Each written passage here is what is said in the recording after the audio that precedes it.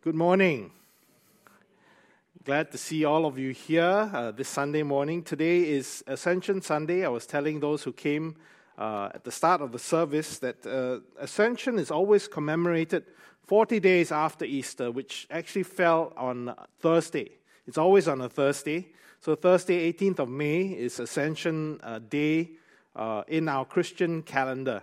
But because we in Singapore especially seldom celebrate or have services weekday, we always use the nearest Sunday, which is this Sunday, to commemorate the Ascension. And the Ascension, of course, is the event in which we remember Jesus ascended to heaven, and we see the accounts being given to us, both here in Luke's Gospel, which I will take some time to expound, but also from the book of Acts. It's Luke who wrote both books, and in it he is the one that records the Ascension. And we may wonder what's so important about the Ascension. Now, years and years ago, the first man in space was a Soviet cosmonaut by the name of Yuri Gagarin. I think it was in 1960 that he was launched into space. Didn't land on the moon, but he was the first to orbit the Earth. And it was reputed that he said this: "I looked and looked and looked, but I didn't see God." Now, years later, friends of his actually said this didn't actually come from him.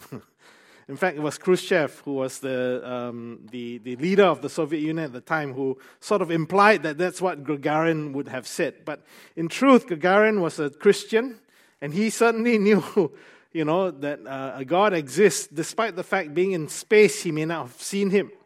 But the Soviets were so keen on propaganda, they came out with this poster, and in Russian, I'm told, it says, "There is no God." That they were pointing, they were first into space, and, no, we didn't see God there. But that's really misunderstanding, when Jesus ascended where he went. That it's not this physical space that we're talking about. But we want to look at it, and, in particular, this is what Luke says in the first part of Acts. He said, "In the first book, O Theophilus, I've dealt with all that Jesus began to do and teach, until the day when he was taken up, after he had given commands through the Holy Spirit to the apostles whom he had chosen." And so right there at the start, he points out that this is a transition period. He ends his first book with the Ascension. He begins his second book also with this same event. And it's transitioning because, in the first book, the Gospel of Luke, he talks about all that Jesus began to do and teach. What do you think happens in the second book?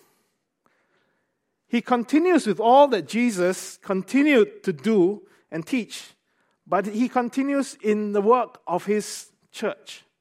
That the church is the body of Christ who continues the work that Jesus began.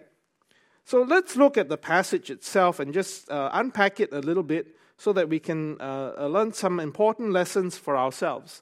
In verse 44 in Luke's Gospel, it says, "Then he said to them, 'These are my words that I spoke to you while I was still with you, that everything written about me in the law, Moses, and the prophets and the Psalms must be fulfilled.'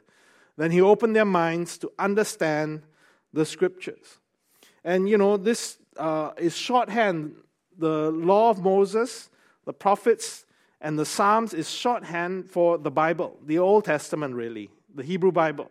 In fact, even now today, the Old Testament is called Tanakh in Hebrew, which is basically short form for Torah, Nevi'im, the prophets, and Ketuvim, which means the writings or the Psalms and the wisdom literature. So basically, Jesus was pointing out, that the Old Testament, as well as the New, speak about Jesus Christ. They point to him, and they needed to unpack for them this understanding. In fact, if you've read the accounts of the resurrection in Luke, especially remember the story of him encountering the disciples on the road to Emmaus, that, they were asked, talking about what the events that had happened, and he was asking them what went on. And they say, are you the only person alive who didn't read the news? Biggest event that took place in the world. Jesus was hung on the cross. They didn't recognize Jesus for whatever reason, because in his resurrection body, seems like in a lot of the resurrection appearances, he didn't quite look the same. But nonetheless, what he said to them in verse 27, it says, and beginning with Moses and all the prophets, he interpreted to them in all the scriptures the things concerning himself. And that's our understanding of what the Bible is. That's what Scripture does. It points us towards Jesus. It points us towards that which He would have us know. That's what the Anglican Church believes in the 39 Articles. Article 6 of the sufficiency of the Holy Scriptures for salvation reads like this. I took the contemporary version because if you take the original, you may be thinking you're reading Shakespeare because it's Elizabethan language, right? But in the contemporary version, it reads like this. Holy Scripture contains all things necessary for salvation. Consequently, whatever is not read in Scripture nor can be proved from Scripture cannot be demanded from any person to believe it as an article of the faith. Nor is any such thing to be thought necessary or required for salvation. Now, if you know the history, you know that the Anglican Church was formed in the midst of the Reformation. And it was the time in which the intention was to reform the church, because the church had lost its way. And unfortunately, it caused the breakup between the Protestants and the Roman Catholics. And at that point of time, the problem was that there were a lot of teachings that came in, teaching people how they need to be saved, which were not found in Scripture. And so that's why, in the articles, not just Anglican articles, but in all the confessions of the Reformed Church, the churches in the Protestant Reformation, all understood this reality. But what was it that Jesus left them? You realize that this account in Luke 24 is really Luke's version of the Great Commission. In verses 46 and 47, he continues, and said to them, thus it is written that the Christ should suffer and on the third day rise from the dead, and that the repentance for the forgiveness of sins should be proclaimed in his name to all nations, beginning from Jerusalem. That he reiterated to them the message that they now had, the good news that they were meant to carry to a world that needed it. Now, sometimes we may think, oh yeah, that's all well and good for Jesus and his day. But I believe it's really a message that continues to be important even in our day as well. That Jesus Christ came and he suffered on our behalf and died for our sins and was raised to life on the third day. And that ultimately, because of that, there is repentance and forgiveness of sins. That we have the ability to wipe our slates clean. I was telling the church yesterday that was gathered in our Saturday service that, a person pointed out that we live currently in an age where everything is permitted, but nothing is forgiven. Do you know what I mean? That the promiscuity that has risen up in this age, it's like anything goes. Anything also can. Right? But the reality is it does not absolve us from wrongdoing, does it? Despite the way things go. I mean, I use the example, for example, of human sexuality. In this day and age, the mantra seems to be, if it feels good and it doesn't hurt anyone, go ahead, do it. But if you stop and you think about this reality, for example, in recent years has risen a movement called Me Too.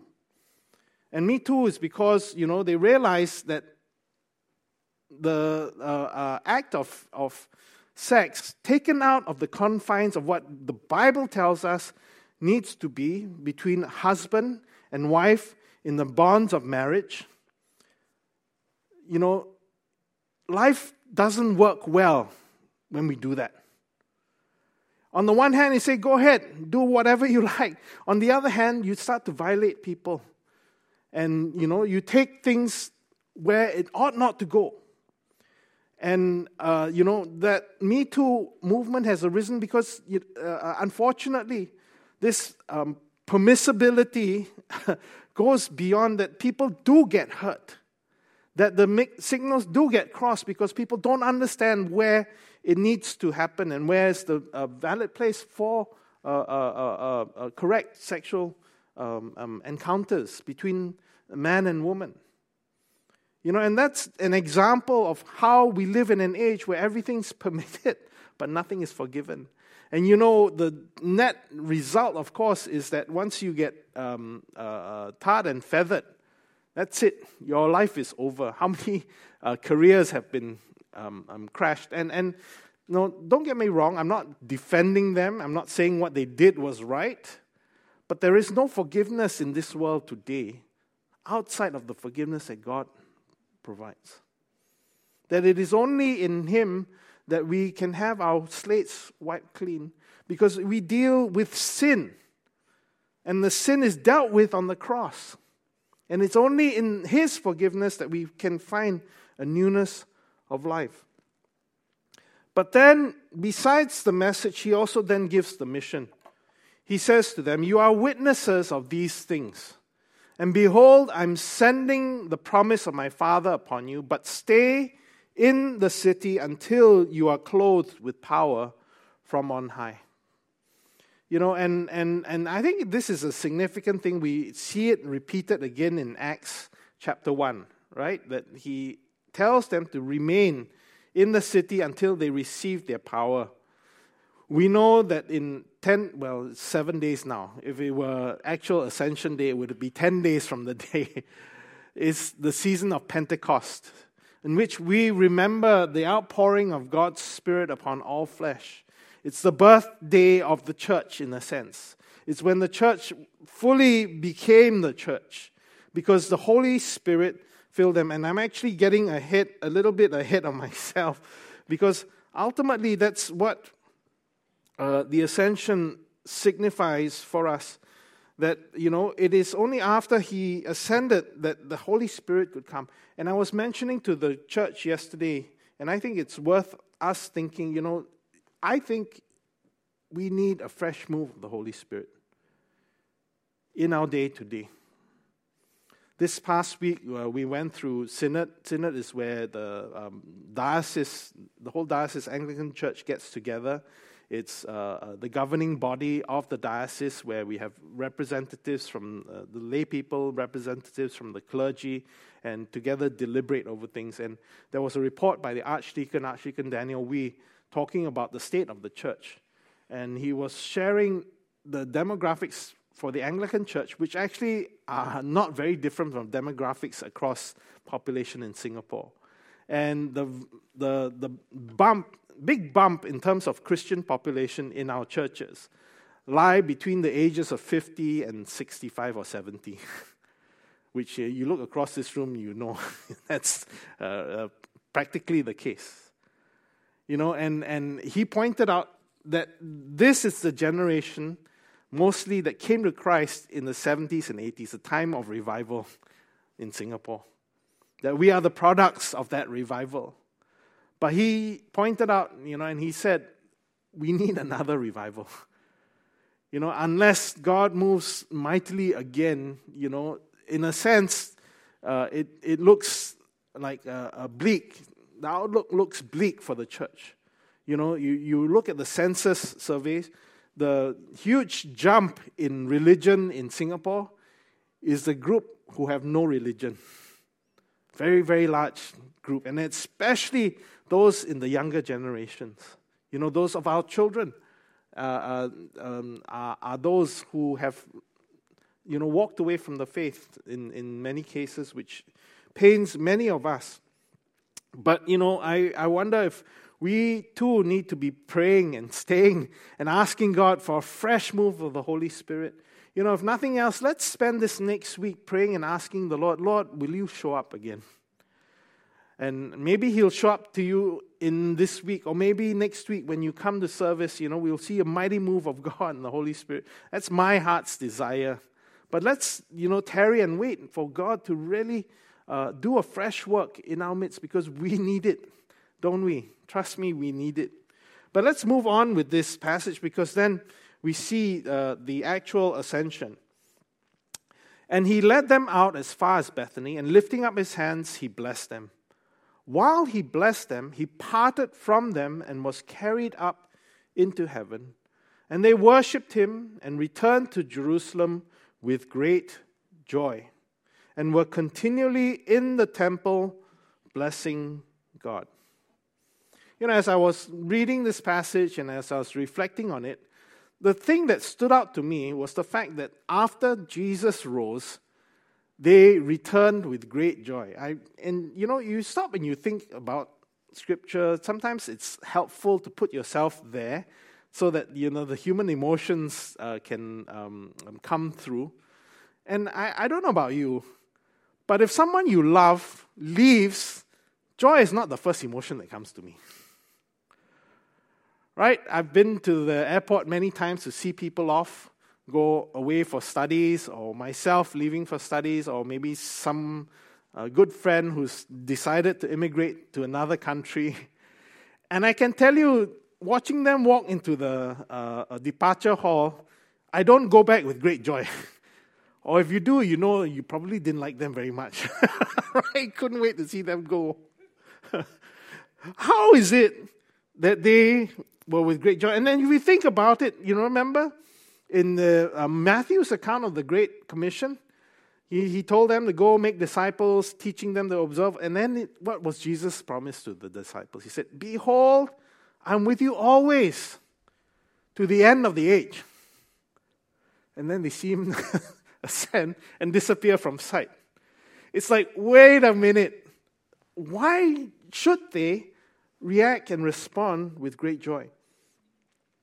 If you remember, and if you're here in our Easter service, I preached from John's account of the resurrection. And you would remember in that account was the story of Mary in the garden. And first, again, mistaking Jesus for the gardener, asked him, "Did you take the body? If you did, please let me know." And when Jesus called out to her by name, Mary, she cried out, "Teacher, Rabboni." And then, what did she do? She grabbed a hold of him, right, and hugged him, which is the natural human response. What did Jesus say? Jesus said, "Do not cling to me, for I have not yet ascended to the Father." And it's puzzling when you think about it on the surface. Why is Jesus saying, "Don't cling to me"? It's like, is it because he doesn't want to be touched after he's risen? No, because he obviously invited Thomas, right? He said, "Go ahead, put your hands in my side, and touch the nail marks in my hands." Right? He had no issue with them touching him. But if you stop and you think about it, I think it's because of what was going through Mary's mind. That Mary was clinging to Jesus because she was worried she was going to lose him again. That she was going to have less of him. But Jesus says, "No, when I ascend, you don't get less of me. In fact, you get more of me." Remember in John's Gospel, he was teaching the disciples, "Nevertheless, I tell you the truth, it is to your advantage that I go away. For if I do not go away, the Helper will not come to you." Who's the Helper? Helper is the Holy Spirit, the Advocate.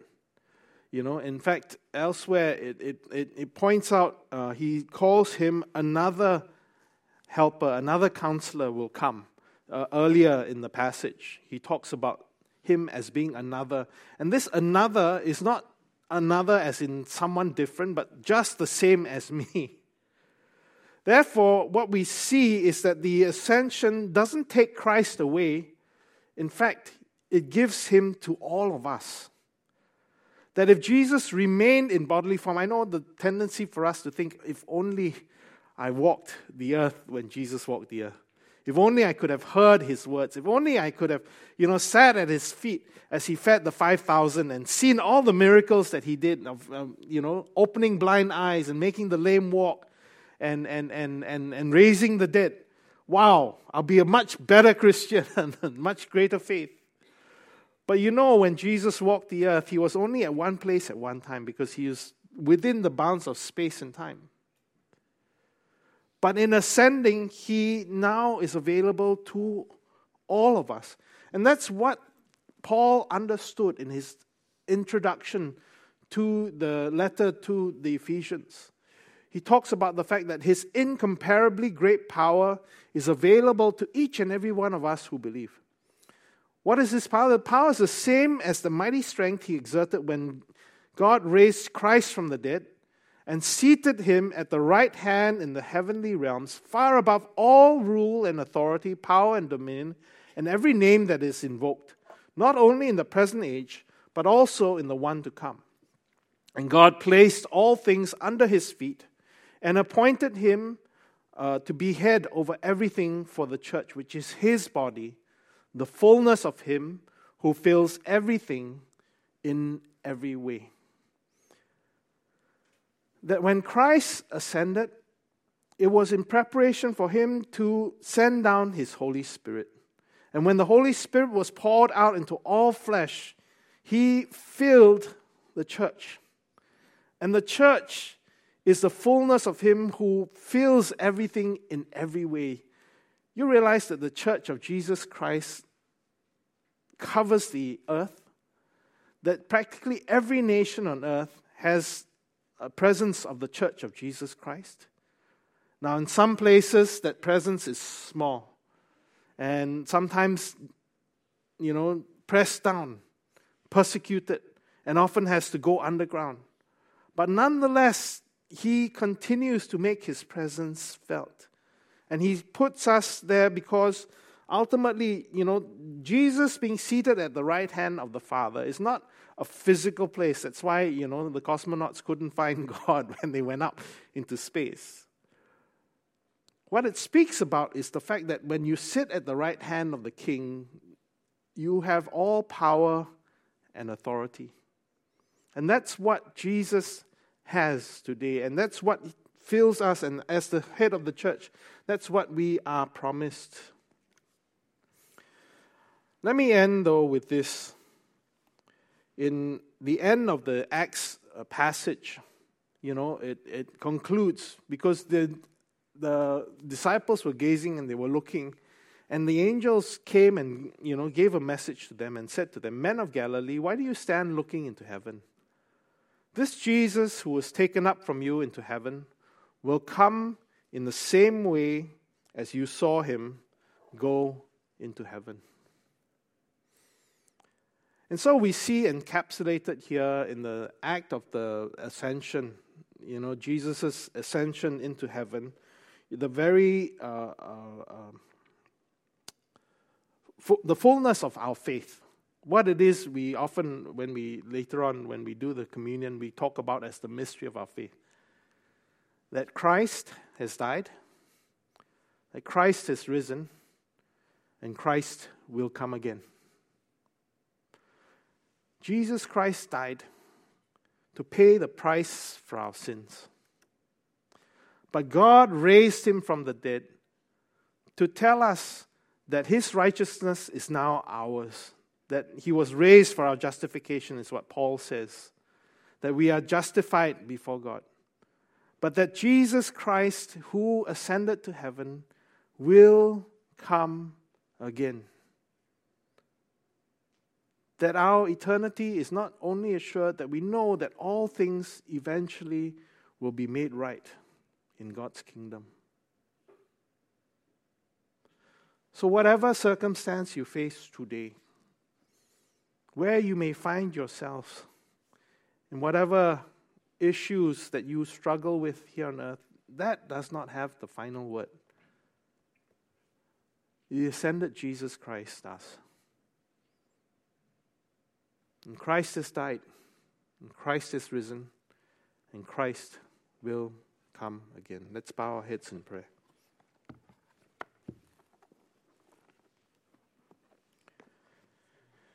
Thank you, Lord, for your word, which sheds light on our way, which helps us, Lord, to discern the ways in which we should go. But more importantly, which points us to your Son, Jesus Christ, our Savior. And we thank you, Lord, that you did not leave us as orphans as Jesus ascended to heaven, but you sent yourself down in the form of the Holy Spirit, who now dwells in each and every one of us who believe. Father God, we cry out to you because we know we need you, that our need for you is absolute, that in our own strength, Lord, we cannot be your witnesses. We cannot even live life the way it's meant to be lived. But we need the power of the Holy Spirit to enable us to do that. And Father, in this week ahead, as we reflect on the events of the Ascension and as we anticipate Pentecost, I pray, Lord, that you build an expectancy in our hearts for that which you intend to do in our midst. Lord, we lift up to you the burdens of our hearts, whether it be loved ones, family members, neighbors, friends who are still outside of your kingdom or have fallen away. Father, we pray for a fresh move of your Holy Spirit to draw them back, to give us the power to be your witnesses in ways that, Lord, we know, humanly speaking, we could never do ourselves. But Lord, may the fresh move of God, which will sweep over this land, sweep us up in it as well. Thank you, Lord. We ask and we pray all these things in your Son's most precious name. Amen.